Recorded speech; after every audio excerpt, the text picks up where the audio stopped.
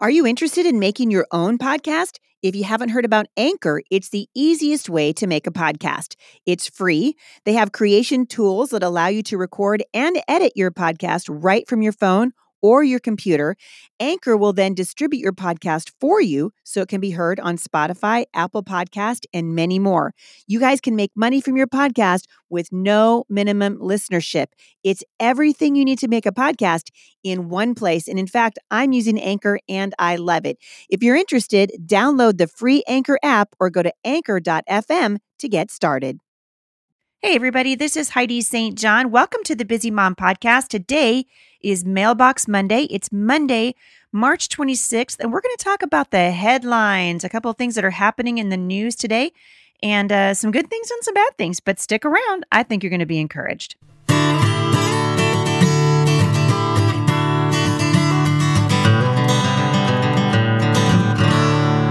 All right, so first of all, I want to say thank you to everybody who came out to Rogers, Arkansas to teach them diligently. It is always a treat for Jay and I to meet you and to hear your stories, but more than anything, it's an encouragement to see how the gospel is changing lives. I just did a podcast with my friend Kristen Welch last Friday, and she was talking about raising world changers. And one of the things that I am so passionate about, and my husband is as well, is raising world changers to encourage you off of the bench and onto the battlefield. In other words, get involved. Get involved in your communities. Get involved in local politics. Talk about what's happening around you. But we want to do it in relationship to what the Bible says is true and right and good and honorable.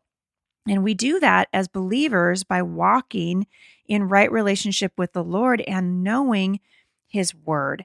And so today I'm going to address a couple of questions that have come into the podcast, but before that sort of go to that point. But before I do that, I want to let you know we are finishing up the last week of 5 traits of false teachers at Mom Strong International. And the next study that starts is called Gird Up Girl, Strategies in Spiritual Warfare. So I'm going to be giving you tools of spiritual warfare, encouraging you to get off the bench and onto the battlefield, reminding you that God is able to take care of you and able to protect you, and also giving you some of the passages of Scripture that remind us that God never leaves us and He never forsakes us, and He will be involved. He wants to be intimately involved in every aspect of your life. So as we kind of move to this next study over at Mom Strong International, I just want to encourage you to know your word, to know the Bible, to know God's word. And also, if you haven't joined me for the scripture writing challenge, we've been doing it for several years here at the podcast. This is a great way to engage your family in the truth of God's word. So check it out, momstronginternational.com. All right, so I got a couple of questions today. The first one has to do with the decision that President Trump is about to make that first hit the news last week in Fortune magazine. And the headline read, "Trump is about to protect doctors who won't perform abortions or treat transgender patients." First of all, the headline there is very misleading. So it says that he wants to protect doctors who won't treat transgender patients. He's not talking about if a transgendered person walked into the emergency room with a broken arm or a ruptured appendix or wanted to get a flu shot. He's not saying that we can't treat those people. He's saying that a physician should have the opportunity to disengage from the active treatment of transition from male to female or female to male. If the physician believes that practice is A, immoral, or B, harmful to the patient, he should be able to disengage.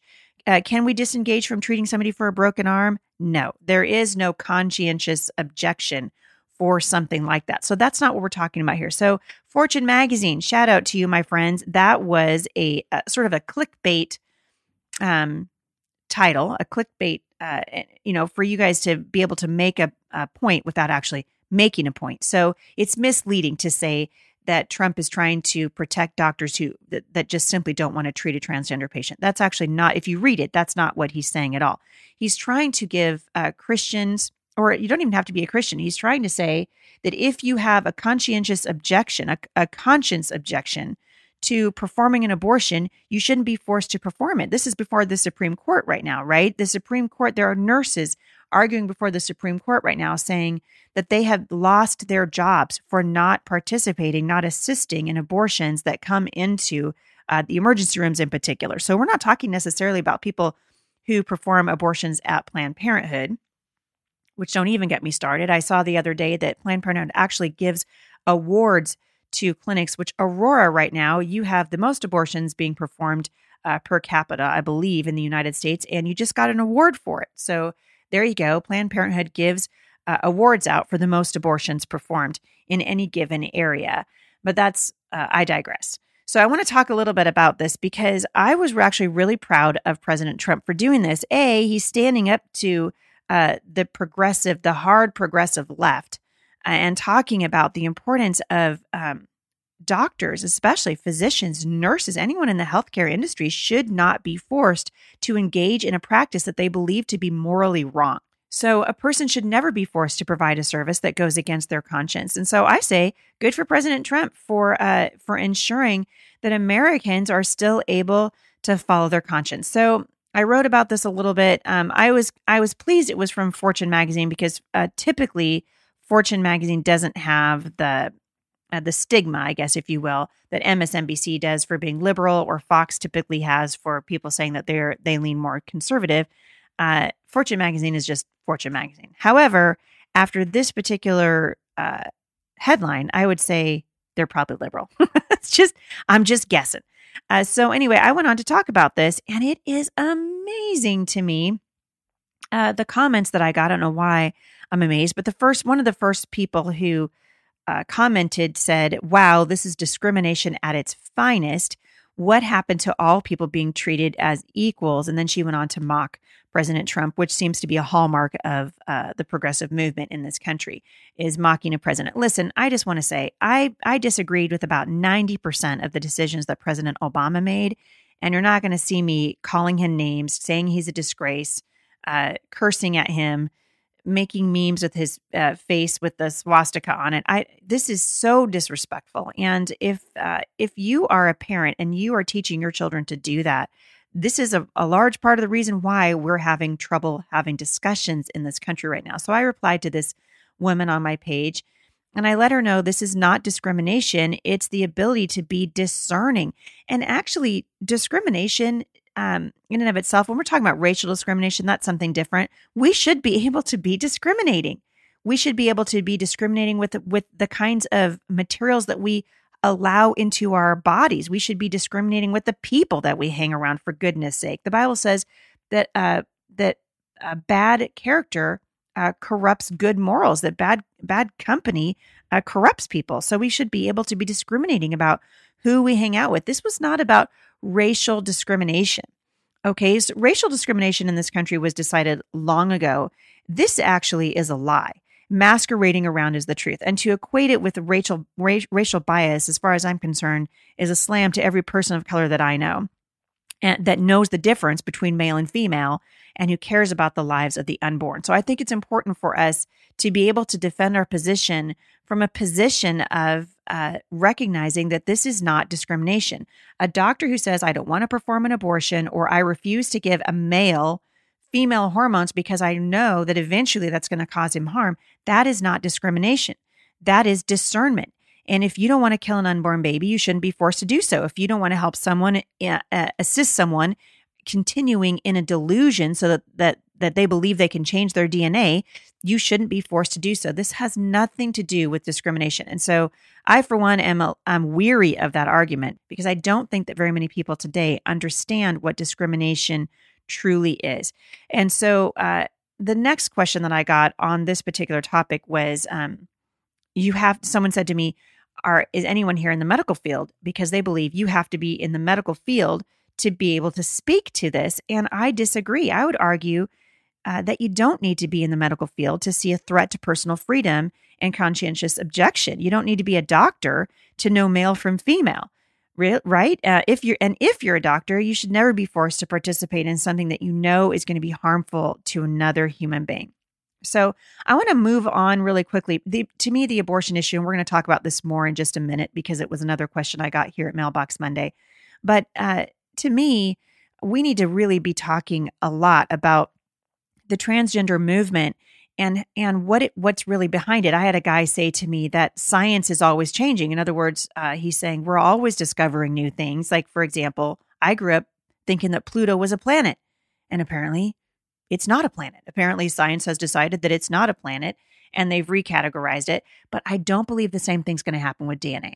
I don't think that the same thing happens with gender. And so just because science is changing doesn't mean that gender changes with it, right? So this is a person saying that we need to really rely on science. Well, science is telling us that your unborn baby is just a clump of tissue. Science, some of the science is saying that male can be changed to female, even though every doctor that I've ever talked to on this issue says you can certainly change the outward appearance of a person, and a transgender person could go in and have their, unfortunately, they can mutilate their bodies and take off the parts that make them male and female, but the inward part of you, the DNA says that you are still the same. So when a person goes in for surgery, the doctor who's operating on that person wants to know. They're not concerned with your outer appearance. They want to know, are you male or female? What does your DNA say? Because your DNA actually matters. And so we need to get back to talking about what actually matters. I had a woman say to me that she felt like, well, we're back to the discrimination thing. And she called me a bigot and a hater and several other things that I can't repeat on this podcast. But I want to challenge you with something, because I think we need to be talking about this in terms of mental illness. Since we know that we can't change our DNA, I want to know what happens to the person who is suffering from anorexia. And this happened. I had a friend that was suffering from this in the early 90s. And literally, when she looked in the mirror, she saw a 400-pound woman. She really did. Like, she looked in the mirror and she would pull at her skin, and she would shift on her feet, and she would cry, not wanting to be this overweight, ugly person that she saw in the mirror. And she was devastated by what she saw. But unfortunately, what she saw in the mirror wasn't reality. It wasn't reality. What she saw in the mirror was a mental illness. What she saw was a mirage. What she saw wasn't the truth. It was a lie. And so rather than engage with her in her lie, we didn't let her continue to starve herself. We didn't say, you know what, this is your truth. So you go ahead with your truth and we're going to love you. Like one woman said to me, when people show you who they are, believe them. No. When people show you who they are, if it's contrary to who they really are, don't believe them. Love them, but don't believe them. Assisting somebody in believing a lie is not helping somebody. We're not loving people when we lie to them. We're not loving people when we walk alongside a delusion and we encourage them in a delusion. So when my friend began her battle with anorexia, not a single one of us, and there were lots of friends in our sort of circle of friends at that time, nobody went up to her and just said, you know what, we're going to help you embrace your truth. This is who you think you are, so we're going to believe you. No, we lovingly said to you, oh my goodness, we love you so much, and we're going to get you help so that you can embrace who you really are. And so I think that's what we need to be doing. We need to be helping people that are struggling with mental illness and gender dysphoria to embrace who they really are, rather than encouraging them to mutilate their bodies. And forcing a doctor to participate in something like that is unconscionable to me. And so there are several sides to this discussion, and I'm going to get a friend of mine on here. Actually, Activist Mommy is coming on here in a week or so with me, and we're going to be talking about this from the perspective of parents, because this is so prevalent in the school system right now.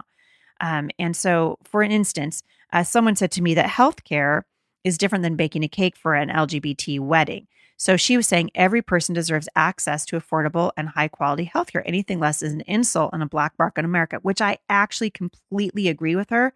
But I would say, in defense of President Trump, abortion is not healthcare. And no one is saying that a transgender can't get healthcare. We're simply saying that a doctor should not be forced to prescribe life-altering hormones to a person when the doctor believes it causes them harm. And hopefully this will free up many doctors to practice the oath they took without harming anyone against their will, which brings me to the next part of this podcast. And I only have a few minutes, but I want to just address it. I got a question from a listener, and she was asking me about abortion in the cases of rape and incest, and did I believe there was ever an exception for abortion? So I just want us to to briefly say that I believe what God's word says about children is true. The Bible says that children belong first to God and that they are his gift to us, that our children have been given to us as gifts and that they are not inherently ours. They belong to the Lord. And I'm writing a Bible promise book for mothers right now. And so I've been reading a lot in God's word, just promises that he makes us over and over again, encouragement for mothers, encouragement for those of us who are in the trenches. And he said in Psalm 139, and the Bible says in Psalm 139, "For you created my inmost being. You knit me together in my mother's womb. I praise you because I'm fearfully and wonderfully made. Your works are wonderful, and I know that full well." Psalm 139, 15 and 16 says, "My frame was not hidden from you when I was being made in secret, intricately in the depths of the earth. Your eyes saw my unformed substance. In your book were written, every one of them, the days that were formed for me, when as yet there was none of them." God said that he knows our children. And as much as, and I was talking to a friend of mine the other day who was telling me that she had a baby that was born from rape. She chose to have that baby adopted, and that child is now thriving. But I am so proud of the women who are coming out and sharing their stories of not terminating a baby that was conceived in rape. Because as according to the Bible, that child, whether it was conceived in rape or not, is precious to the Lord. And if you ask these women who were conceived in rape, the children who are now adults, whose mothers chose to carry them, and sometimes they kept them, and sometimes they gave them up for adoption, no, not a single one of those women or young men would say, "I wish that you had killed me when you found out that you were pregnant."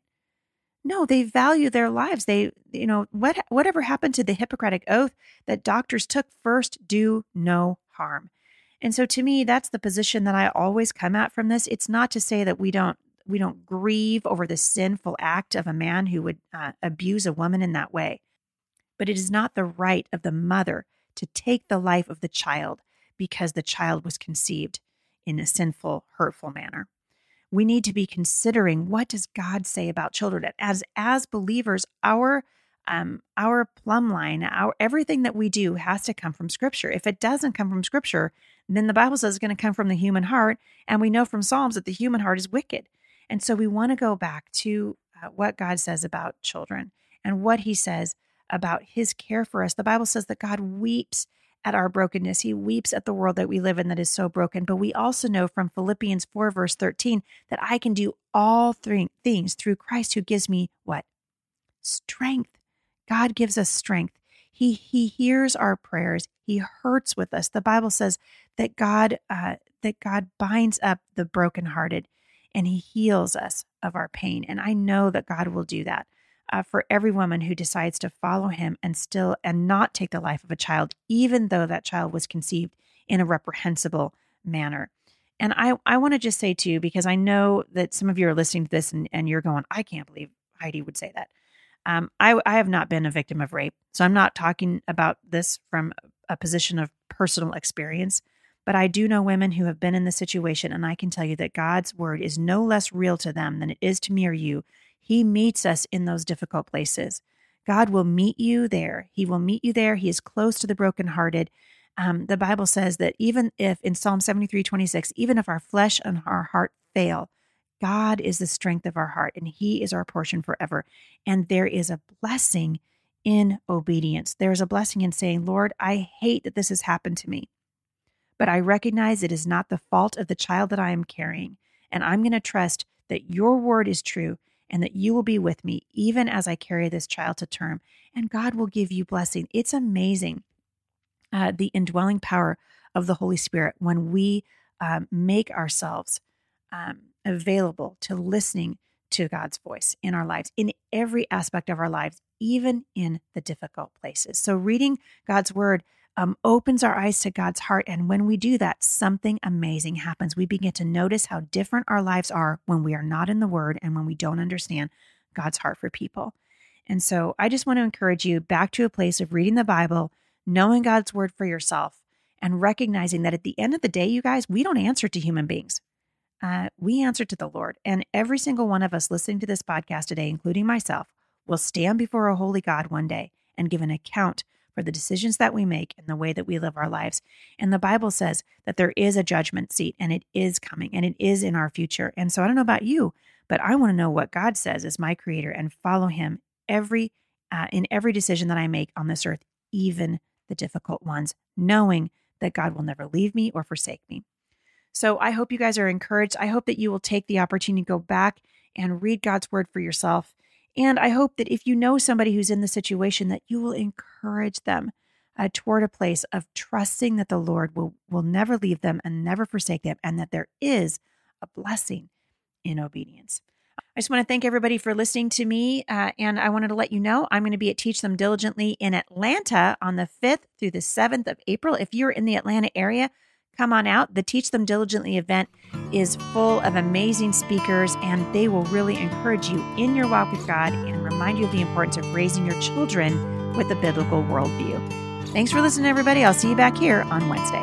For more encouragement, visit me online at thebusymom.com.